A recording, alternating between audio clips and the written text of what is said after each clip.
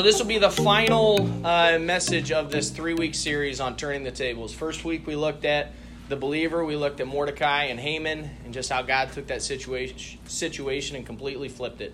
When you're patiently, obediently waiting on the Lord, God can do some miraculous things to take the most dire circumstances and turn them into something fruitful.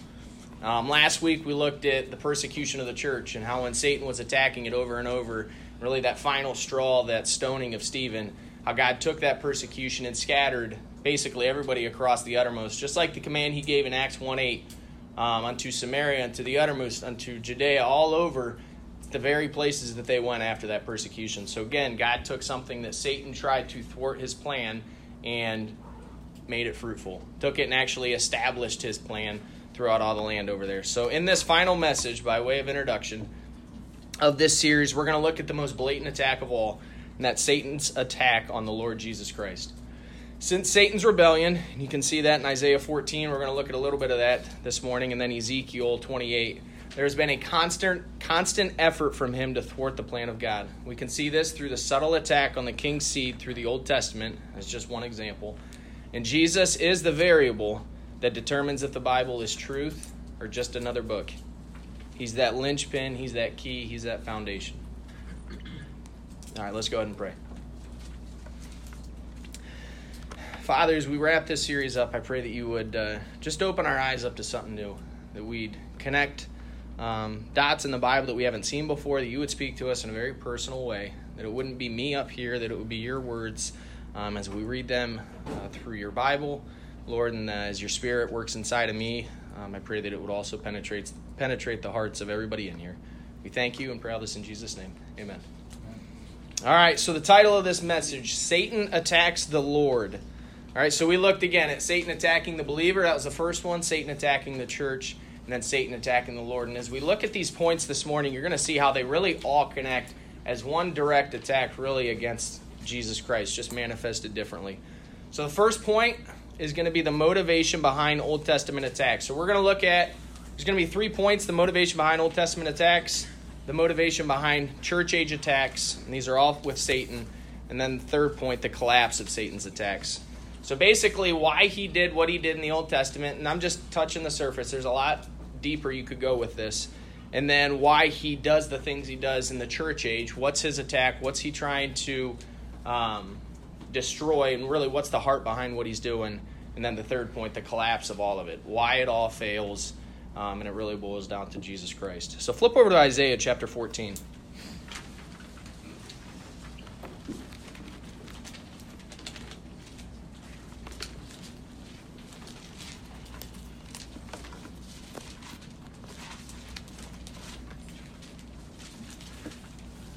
Isaiah chapter 14, the main I wills of Satan.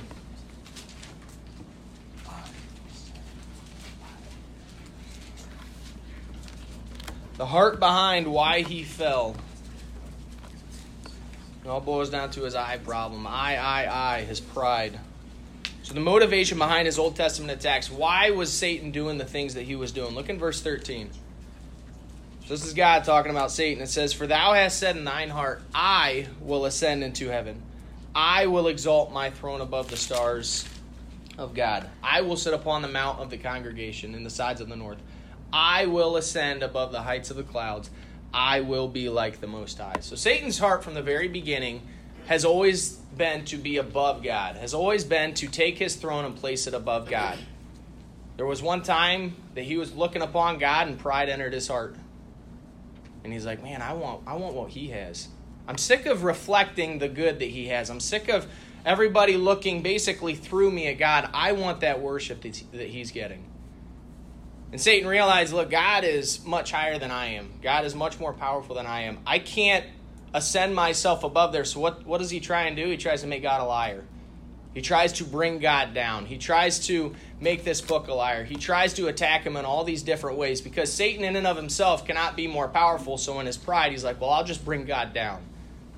And that's the heart behind a lot of these attacks. He's trying to make God a liar. He's trying to hinder his work on this earth. I mean, think about how much in the face, and I say this all the time, how much in the face this world is to Satan. You know, we look around and we see the sin, and it can be very discouraging. and look like Satan is victorious in a lot of different situations. But Satan, who stood in front of God and reflected all his glory, led worship, saw God face to face, rejected him. And God has a peculiar group of people on this earth that have never seen him but choose to obey him out of faith. I mean, there's nothing more in the face of Satan that says, dude, you were dead wrong. I have a whole group of people that haven't even seen me and love me, that haven't even seen me and serve me. Look at the persecution they're going through, and they're not willing to give in and seek their own deliverance. They're waiting for the resurrection that I'm bringing them because they love me. There's nothing more that brings God glory than when we stand in the face of sin, when we stand in the attacks of Satan, and we're like, no, I know I haven't seen God, but he's proven himself over and over and over. I've seen him, just not the same way that you have. And we're looking forward to that day that we see him physically. So his goal in the Old Testament, to try and stop or pervert the line that Jesus is going to come through. And we see that subtly. Look in Genesis 3, verse 15, all the way back in the very beginning.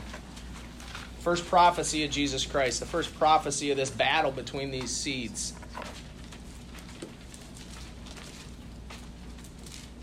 So your first point, the king's seed. It's a king, capital K. Can somebody read verse 15 in Genesis chapter 3? Again. And I will put enmity between thee and the woman, and between thy seed and her seed. It shall bruise thy head, and thou shalt bruise his heel. All right, so who's God talking to here? Yes, Satan, the serpent. He says, I'm going to put enmity between your seeds. You know, so Satan is going to have a seed, and God also has a seed, and it's going to be Jesus Christ. And there's enmity. There's a challenge that's going on there. All right, flip over to Genesis chapter 6. So just 3 chapters later, now there's debate on how long the time span was, whether it was a couple thousand years or whether it was however long and how populated the earth was. But look here in just 3 chapters over in verse 9. It says, these are the generations of Noah. Noah was a just man and perfect in his generations, and Noah walked with God. What does that phrase, perfect in his generations, mean? I know you guys have heard it in here before. Perfect in his generations. Was Noah a perfect man? Is it talking directly about Noah? No, what does it mean, perfect in his generations? Caleb. Satan hasn't corrupted any of his generations, so it's still hope for something. Corrupted how? Like all the other generations, I don't know how to describe. No, you're on the right. Look at verse 4. I'll probably help you out. It says, there were giants in the earth in those days, and also after that, when the sons of God came in unto the daughters of men, and they bare children to them, the same became mighty men which were of old, men of renown. You see, what was going on in Genesis chapter 6 is these sons of God, these rebellious beings that God had created way back before even Genesis 1-2, that were coming down to the earth and intermingling with the women, having sex with the women and giving birth to these giants. Men of renown. You hear the stories about Zeus and all those, Greek gods. I truly believe that that's where they all go back to this moment in time. I don't think a lot of that is fake. I think the way it's portrayed is fake. But they were coming down and they were intermingling. They were hooking up. Yeah, I like that. No. They were mixing their DNA. They were coming together. That's what's so weird. Not to go down some conspiracy theorist. I don't think the vaccine's any mark or anything like that because we're still here. But just the science behind some of the vaccines out there, the mRNA, the DNA mingling, just anything to mess. And the Bible says, as it was in the days of Noah, so shall it be in the coming of the Son of Man. Things that were going on in Noah's age are going to be going on now. So it's just eerie when you look about what's going on. But back then, these sons of God were messing with the human race. Were messing with the seed. But in verse 9, it says that Noah was perfect in his generations. You know what that means? It means that these sons of God have not come in and perverted his line. Have not come in and perverted his seed. You see, Satan, I truly believe in this moment, had these sons of God come down and tried to pervert the line that Christ was going to come through. Had to pervert the line of the human race. Try to get in and mess up the human race. Basically say, see, God, they messed up. But you know what? God always has a remnant. Even in this moment, he had 8 people out of, people think millions or billions. Even when you feel alone, there's always a remnant. God always has a remnant. But Noah was perfect in his generation. Satan was trying to attack the human race. He's always been trying to attack that line that Christ was going to come through.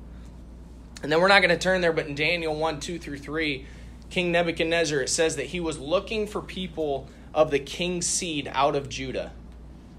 So what's interesting out of both of those? For one, it says that Jesus is going to come from a king's seed. Two, what tribe is he prophesied to come from? Judah. Just when you look at the Bible through that lens and you look at the Old Testament through Satan constantly trying to come against, and there's a bunch more you can look at in the Bible, it changes how you read those verses and why every word of God is pure, why he chooses to give insights in certain ways, why he gives a name here or a tribe here. He's giving insight into the heart of the situation. And the heart of these situations is Satan. He's trying to pervert that line. He's trying to interfere with the plan that God has. So the king's seed, that's one of the motivations behind Satan's attacks in the Old Testament against Jesus Christ. And then the prophecies, we're not going to turn to these, but in Genesis 17:9, it's the Abrahamic covenant that Christ is going to be brought through. And you think about the constant attacks on the nation of Israel in the Old Testament. Constantly Satan's coming against that line, coming against those people. And it's told that Christ is going to come through that line. In Genesis 49:10, it says that Jesus is going to come through Judah. That scepter is not going to leave. In Isaiah 7:14, it says that he's going to be a virgin birth. In Micah 5:2, it says that he's going to be born in Bethlehem. And even think about the circumstances surrounding Bethlehem and Satan's attack there. When they got to Bethlehem, what did everybody tell them? Every inn they went up to, what did they say? No room here, no room here, no room here. I don't think that's coincidence. Satan is hard at work trying to disprove any of these prophecies.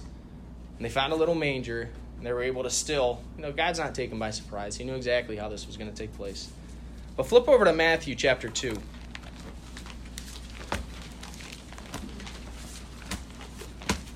Again, I'm laying some groundwork just so you can see that Satan's attack against Jesus Christ was not just at the cross.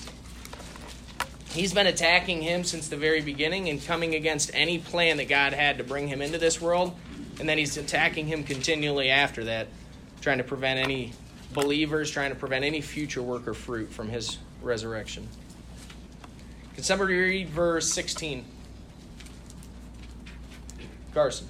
Then Herod, when he saw that he was mocked of the wise men, was exceeding wroth, and sent forth and slew all the children that were in Bethlehem, and in all the coasts thereof, from 2 years old and under, according to the time which he had diligently inquired of the wise men. All right, so where was Herod slewing all of the babies?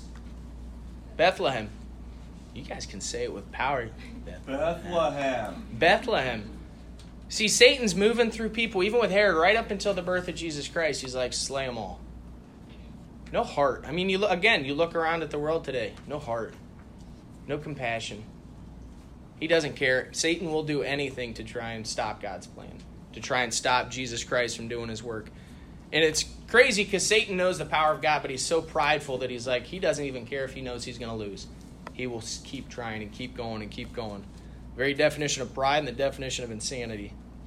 All right, so the attack, though. He's attacking Satan all the way up, he's attacking Jesus all the way up until his birth, trying to stop that birth. And then this next one is really on its own because of the attention it gets by Satan, and that's the perfection of Jesus. In Exodus 12:5, what was one of the key characteristics of the lamb that they had to get for the Passover? What did it have to be?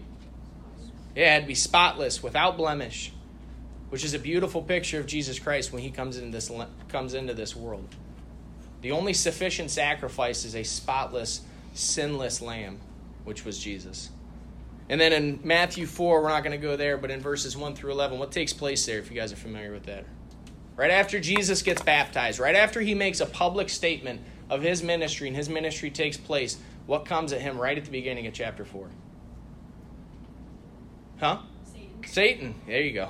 Satan comes at him, which, let that be a little side note. For those of you guys that are debating on getting baptized, that you guys have made commitments at camp, I pray that you do, but when you do, go into it very prayerfully, because the second you get baptized, I'm telling you, it's a picture that Satan's he's not happy about that. He's going to be attacking and coming at you. But Jesus Christ Satan right off the bat is challenging his perfection through lust of the flesh, lust of the eyes, and the pride of life, the same way he attacks us. Satan never stops. Think about how long he's been going at this. All the way back in Genesis 3, 6,000 years till now, he has not stopped. He is still coming against him. You think about it. If Satan can get Christ to have one blemish, spot, or wrinkle, the whole sacrifice is null and void. And so is his ability to redeem us. The whole plan is null and void if Satan has one spot, or if Jesus has one spot, one blemish. Flip over to Ephesians chapter 5.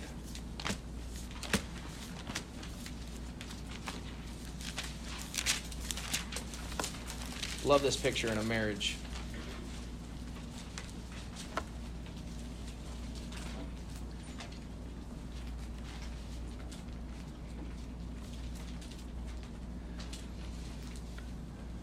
Verse 25 of chapter 5.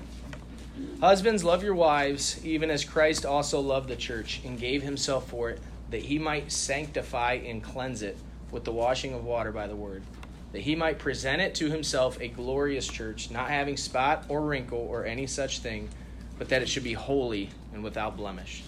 The only way Christ can present you spotless, blemish-free, sinless, when you stand before God, is by dying on that cross for your sins and raising again. And you accepting that and making that personal. You saying, yes, God, I want to receive that as my own. So when I stand before God, he doesn't see me. That's the thing. When Christ presents us to the Father, he doesn't see us for who we are. You know who he sees? He sees Jesus Christ, who's covered us, who's taken our sins and cast them as far as the east is from the west. We can't get there on our own. We can try. There's two ways to get to heaven. One's be perfect. Good luck. We've all sinned according to the Bible. Or two is to be covered by the blood of Jesus Christ. It's the only way he can present us blemish-free, spot-free, as if he too was spot-free, blemish-free. It's the only way he's the sufficient sacrifice. So that was point number one, the motivation behind the Old Testament attacks. He's trying to stop that plan. He's trying to stop that plan from even starting through perversion of the line, through nullifying some of the prophecies, through literally just killing Jesus before he's even born into this world. In all of his attacks, they fall short. All right, then point number two, the motivation behind church age attacks. And I really want you to see the connection of all three of these. It really takes the three messages in this series and connects them all and boils them all down to Jesus Christ. So our first point, the Word of God. Flip back over to Genesis chapter 3.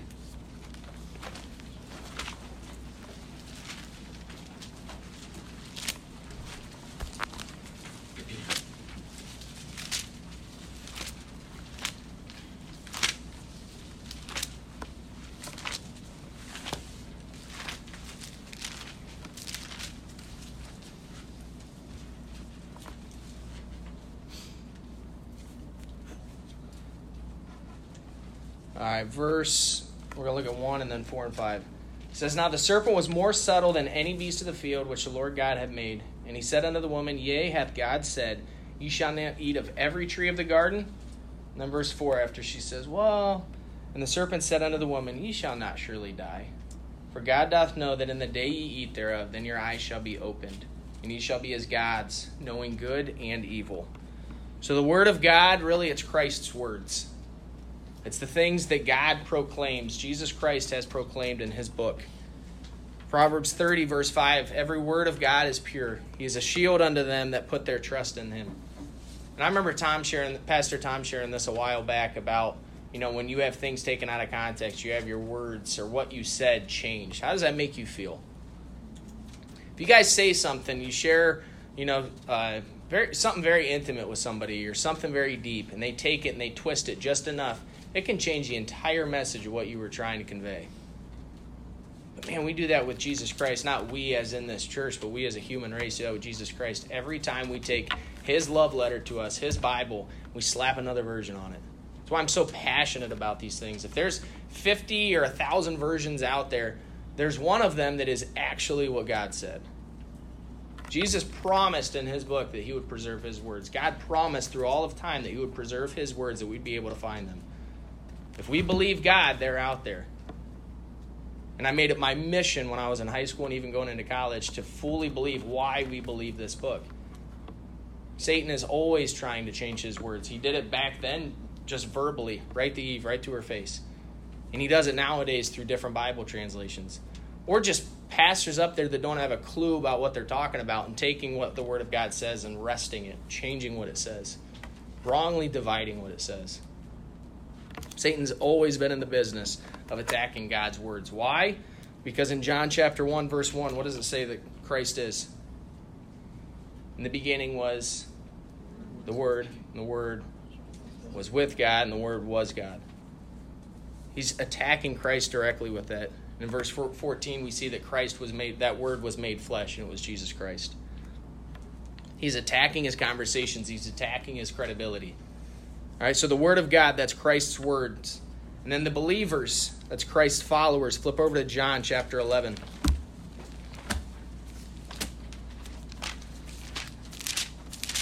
You might read John 11 and be like, well, how does this really fit? It goes back to sort of like with Haman and Mordecai. You know, Satan attacked Mordecai where he knew it hurt, which was his people, the nation of Israel. It says that Mordecai wept, mourned. Everybody heard him crying for his people. Jesus Christ defined what that heart is to care for people. You guys know what the shortest verse in the Bible is? Jesus wept. Jesus wept. Now, do you know the context of Jesus wept? And he's like, I did my part. You guys are up. Well, we're going to see it. Chapter 11, verse 33. When Jesus therefore saw her weeping, and the Jews also weeping which came with her, he groaned in the spirit and was troubled, and said, Where have ye laid him? Who's the him? Lazarus. They said unto him, Lord, come and see. Jesus wept. Then said the Jews, Behold, how he loved him. I used to read that and be like, God, that just doesn't make sense. Like, he's going to be raised. And even still, you're Jesus. Like, why does that touch you? I don't know. Any of you guys with me? Like, you read that and you're like, I get it. You know, I'm reading it, but it just doesn't break my heart the same way that it does Jesus, obviously. But Man up. yeah, I ain't telling God that. But no, seriously, though, you read it and you're like, but Jesus, you know the end of the story. Sometimes, we can depersonalize Jesus so much. It's like, well, he knows the end of the story. He knows what's coming. Yeah, but he still has emotions. He still has a heart. And Jesus wept. He cares about his people. He cares about all of you. And that helps me. It helps me apply emotions to him, apply personality. So when I'm in the thick of it and I'm struggling, I know that Jesus Christ, man, his heart's breaking. I know that he's right there with me, feeling the same pains that I am. I mean, something like this that seems so insignificant, and it's not because it's the shortest verse in the Bible. Everybody knows it, but the context of it is that his heart broke for his friend. His heart broke for his follower. His heart breaks for you guys, especially when Satan attacks you and he gets victory over your life. His heart breaks.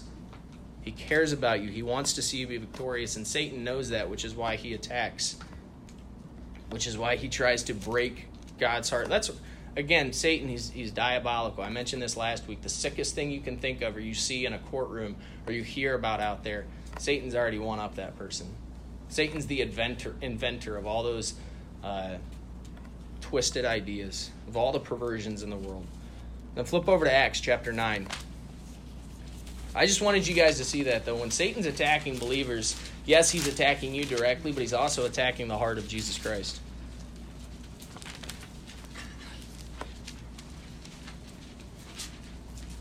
That's why there's great joy when a sinner gets saved.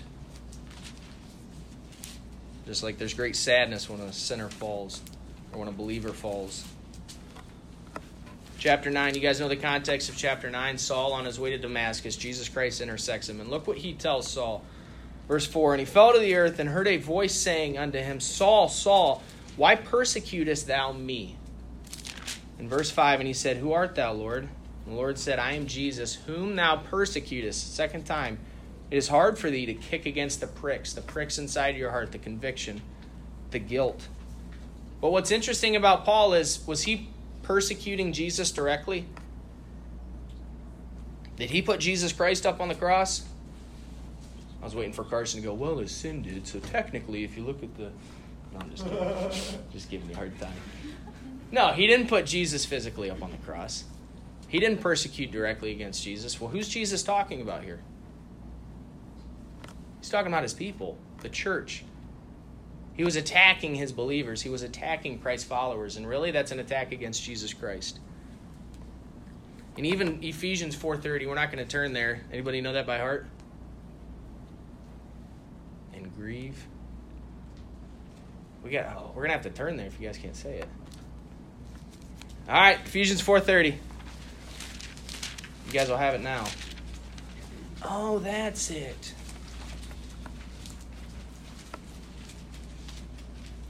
All right, AJ, you can read it. That's fine. Go ahead. And grieve not the Holy Spirit of God, whereby ye are sealed unto the day of redemption. Again, a revealing of Christ's heart. And we read that with the context of, our life, our personality, or the decisions that we make. What I want you to see is that, the Holy Spirit grieves, and he grieves when Satan's attacking and you allow him to have victory in your life. I find myself constantly telling, I think I shared this even last week, constantly telling more my daughter than my son, don't let Satan have victory in your life. Don't let Satan have victory in your life. You have a situation here. Satan wants you to do this. Jesus wants you to do this. You're gonna give one of them victory in your life. And man, when you give Satan victory in your life, it grieves God. It makes him upset. He weeps over that. He wants what's best for you. Even in the moment when it doesn't seem like it's the best thing, God knows far greater. I'm like, think about the crucifixion. Do you think that looked great to people? It made disciples mad. Peter was like, you ain't doing that. But look at the fruit, man. Because they waited, look at what was waiting on the other side. We don't always see the resurrection waiting on the other side until we're there. And it's hard to get her mind to understand that. But don't let Satan have victory in your life. And it can come very, very subtly. Don't grieve the Holy Spirit inside of you. Christ has called you to have a successful life. But understand, when you let Satan have victory in your life, it's not God standing up there saying, man, I wish they'd just do what I tell them to do. Why don't they stinking listen? Sort of how sometimes I feel as a father. You know what it does? It breaks his heart. He's like, man, but I love them. The decisions they're making, it's going to take them there. I don't want them down there. I have a better place for them. All right, they're going to have to learn. And it comes through chastisement, comes through pain, comes through heartache that we're not meant to experience. But let that be a reminder not to go there again. All right, and then lastly, the last motivation, it's the church. It's Christ's body. Romans 12:5 says, so we being many are one body in Christ, and everyone members one of another. And we talked about that last week, as Christ, his body being the church, and we're all members, we're all important. But Satan attacks that, and think about it from a more literal standpoint. So when he attacks the church, what's he literally attacking? Christ's body, who Christ is, his body on this earth. Sometimes I think that Christ's pain physically was up on that cross and then that was it. You guys with me on that? Sometimes I think that he paid the price on the cross, and now it's gravy until he raptures us out, comes down, takes the earth by force, and bam, we're good. You realize Satan is attacking Christ's body every single day. Every day he's coming at his rib cage. He's coming at his face. He's coming at his side. He's coming at his arm. He's beating his body down. Now, how's his body responding down here? How strong are we allowing his body to be? Think about what's his body going to look like when he comes back at the rapture. It's basically because we failed him. We've allowed those attacks to wear us down, and we're like, throw in the towel. I'm done. I don't know about you, but I want to be a part of the body that goes down swinging. That as Satan's coming, I'm coming right back. Falling 7 times, getting up an 8th. Not giving up. Again, don't let Satan have victory in your life personally as a follower, and don't let him have victory in our church, because it's a complete reflection on Christ's body. Christ redeemed you from the things that we find ourselves tempted to go back to. And he wants the best for you. He's not going to force you into those things. But think about that. What's Christ's body, his church, going to look like at the last trump? You play a part in that. You are a member of that body. Don't take your position, don't take your responsibility for granted. All right, and then point number 3, which is where I want to spend a decent amount of time, the collapse of Satan's attack. So that was basically all the context leading up to this point. How Satan's been working through the Old Testament, through all these subtle attacks, through prophecy, through the seed, through even trying to kill Jesus Christ before he was even born. And then in the New Testament, how he's continually attacking the church. He's attacking his body, he's attacking us as members, and he's attacking his words. Be aware of those things so that you can defend against them. But then look at point number 3, the collapse of Satan's attack. So the first point, the crucifixion of Jesus and apparent defeat. Flip over to John chapter 19.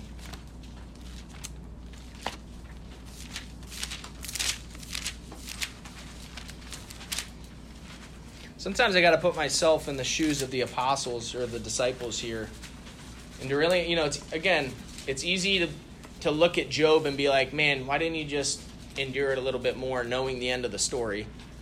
We can do the same thing with the crucifixion. It's a lot easier to look at the disciples and say, man, why couldn't you guys just patiently wait? He's going to die on the cross. He'll be risen again. I mean, put yourself in their shoes. They had nothing. They don't have the completed Bible. We have the Bible that we can look at and we know the end of the story. We go into every story that we read in the Bible a little biased because we know what's coming. Go into this story without, fight it, without being biased, and put yourself in the position of the disciples. And you're watching your Savior, who you've spent 3.5 years, they've just poured their heart out. And he's poured their heart out right back into them. And all of a sudden he's like, by the way, I need to die. That's where my heart I can understand with Peter when he gets so fired up and he's like, you ain't doing that. And you remember what Christ tells Peter? Get thee behind me, Satan. He's like, no. Satan was in that attack trying to prevent that. You know why? Because Satan knew what was coming. Satan knew what was going to come through that crucifixion, but this world didn't. And we'll look at that a little bit later. But the crucifixion of Jesus and his apparent defeat. John chapter 19, look at verse 28. After this, Jesus, knowing that all things were now accomplished, that the scripture might be fulfilled, saith, I thirst. All the prophecies have been fulfilled. He's like, all right. Verse 29. Now there was set a vessel full of vinegar, and they filled a sponge with vinegar and put it upon hyssop and put it to his mouth. When Jesus therefore had received the vinegar, he said, it is finished. And he bowed his head and gave up the ghost. You imagine the scene, everybody watching this, and they're like, he's dead. Like, he's gone. This man of such strong controversy, this man that caused everybody to go in an uproar, that was beaten to death. And you know that there were people that weren't even his disciples that were like, what did he do? Why? He didn't deserve this. And all their faith is put to the test. And everybody, this lost world, the princes of this world, and like I said, we're going to look at this first, think that they won. They think that it's over. They're like, we're done. We can go live our life now. He's out of our hair. Satan thinking he's won. Thinking it's all over. Look at chapter 20, verses 10 through 16. Again, another revealing of Christ's heart. You can get a feeling of the disciples too and the people of how broken they were about this. Then the disciples, verse 10, went away again unto their own home. But Mary stood without at the sepulchre, weeping. And as she wept, she stooped down and looked into the sepulchre, and seeth 2 angels in white, sitting the one at the head and the other at the feet, where the body of Jesus had lain.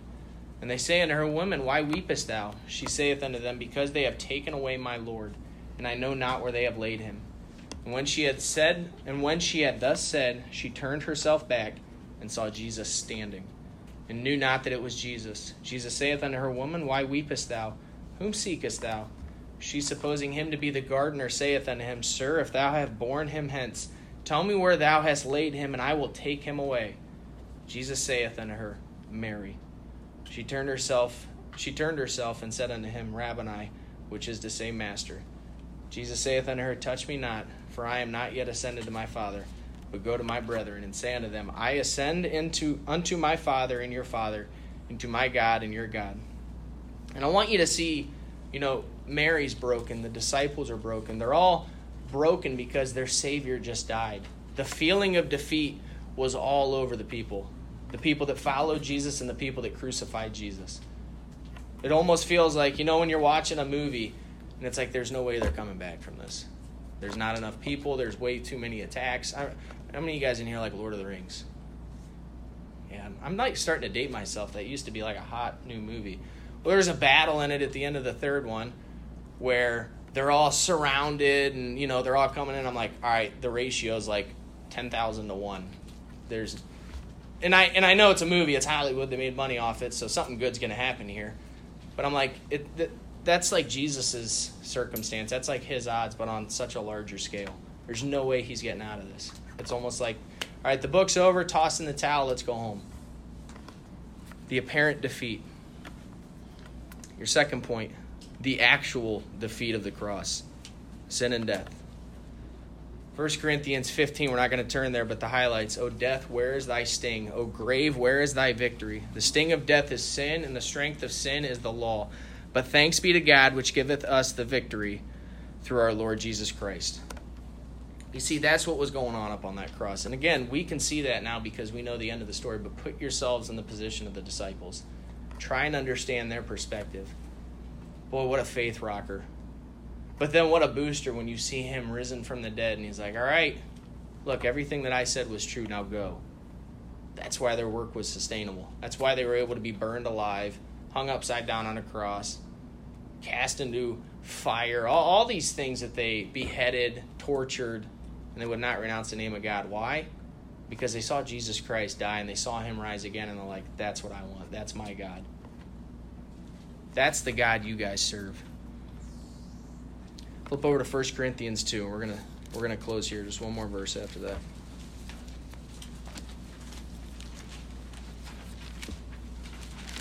So the deception that Satan cast on this world. I don't know if you guys have seen this verse in this light before, but man, it changed my view of Satan, my view of the leaders of the world back then, and really just the truth of this book.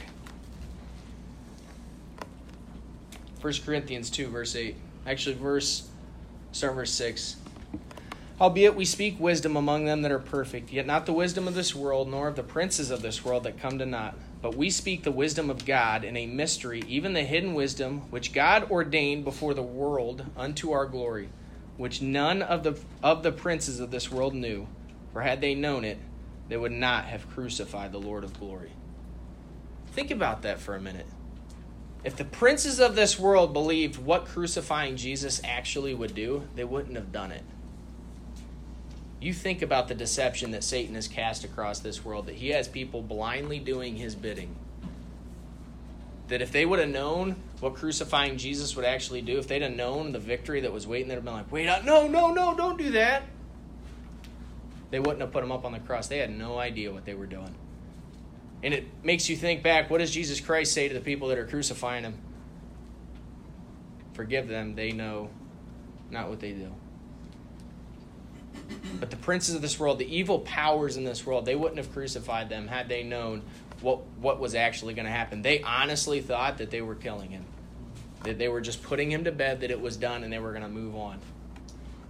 I'm telling you, the deception that Satan casts on this world is strong. And it puts in perspective how strong the delusion that the Antichrist is going to have when he comes into this world. Don't be deceived by Satan now. How many things when we stand before God at the judgment seat of Christ are we going to look back on and say, man, if I'd have known that doing this would lead to that, I wouldn't have done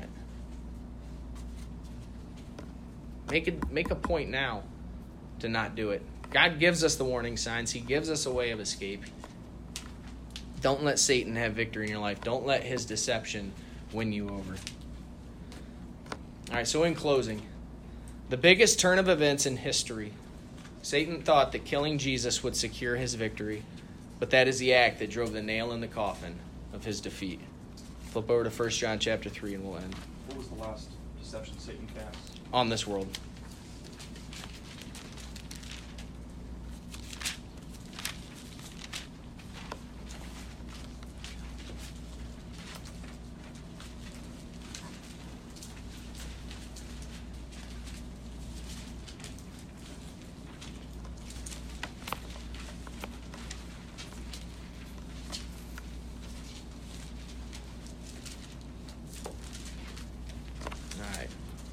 Verse 8, this is why Jesus Christ came. This is why he was manifested or revealed. He that committeth sin is of the devil. Again, it goes right back to what we were saying. Don't let Satan have victory in your life. For the devil sinneth from the beginning. For this purpose the Son of God was manifested, that he might destroy the works of the devil. Jesus Christ came to this world to destroy the works of the devil. And the devil, who'd have thought that his very act, thinking that he's destroying Jesus, would be the thing that God used to win this world, that God would use to win our souls. Again, the turning the tables, taking something that Satan is using in your life and twisting it right back on him. So remember what I shared with you guys last Sunday, what I was going to be doing at my work? Took my signature and I put my name. You weren't here last week. You'll appreciate this. So people at work now are putting their pronouns next to their name. He, him. Apparently a name like Catherine could be a guy. So they put her, she. So I said, you know what? I've had enough. So I'm going to take this garbage that Satan is using to try and just pervert the biology of the human race, and I'm going to turn it against him. So under my name, I put bought by the blood of Jesus Christ, and that's in my signature now. And what's funny is I was off Friday, and I'm off Monday and Tuesday for when Brandy gets back, and I have auto reply on. So everybody that's sending me an email is getting my fat signature going back. Right on. I know. But you know what it is? And it's just something that I got convicted about. It's taking something that Satan uses in your life, whatever it is, and turning it right back around on him. You guys can have conversations now that we could not have had 10, 15, 20 years ago. Mm-hmm. Capitalize on those situations. When that article first came out at work sharing about how everybody's putting their pronouns in their email, I was discouraged. I'm like, this is ridiculous. I'm like, you know what, God, you can get glory in this. That's right. What can God get glory in your life that you can take the tables and turn them directly back on Satan? You did it when you got saved. You took the tables and you turned them right around on Satan and said, you saw him and hated him. I don't even see him and I love him and I have faith. What's something practically that you guys can do right now? So think about that. God's been doing it throughout all of history, and you can do it with the Holy Spirit that lives inside of you. So don't let Satan have victory. Take those things and turn them right around on him. All right, let's pray.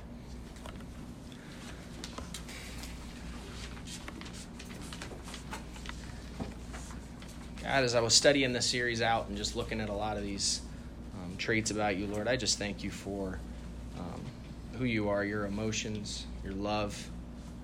God, that you're not just some robotic being. You care about us. You weep when we weep. You hurt when we hurt.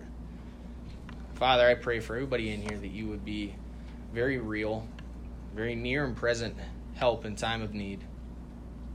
And Lord, that this series as we go on in the weeks to come and even with school coming up, Lord, that it would spur even just one person in here to do something small.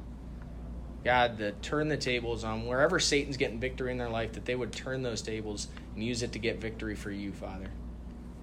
So God, I pray for everyone in here that wherever Satan seems to be winning, God, that they wouldn't throw in the towel, that they would fight back so that you can have victory, trusting the fruit that's waiting on the other side. Just like the crucifixion, God, none of the disciples could see the fruit. God, and it hurt them. Lord, they patiently waited, and man, what a work they were able to do because of that. Father, allow us to patiently wait on you. So when that experience comes, man, it's going to give us a strong hope so that we can do more and more for you, Lord. So I pray for your hand over this church, over this ministry. Bring the Mexico team home safely tomorrow, Lord. Be with Pastor Tom, as it'll be good to hear from him after being gone on vacation. Pray all these things in Jesus' name. Amen.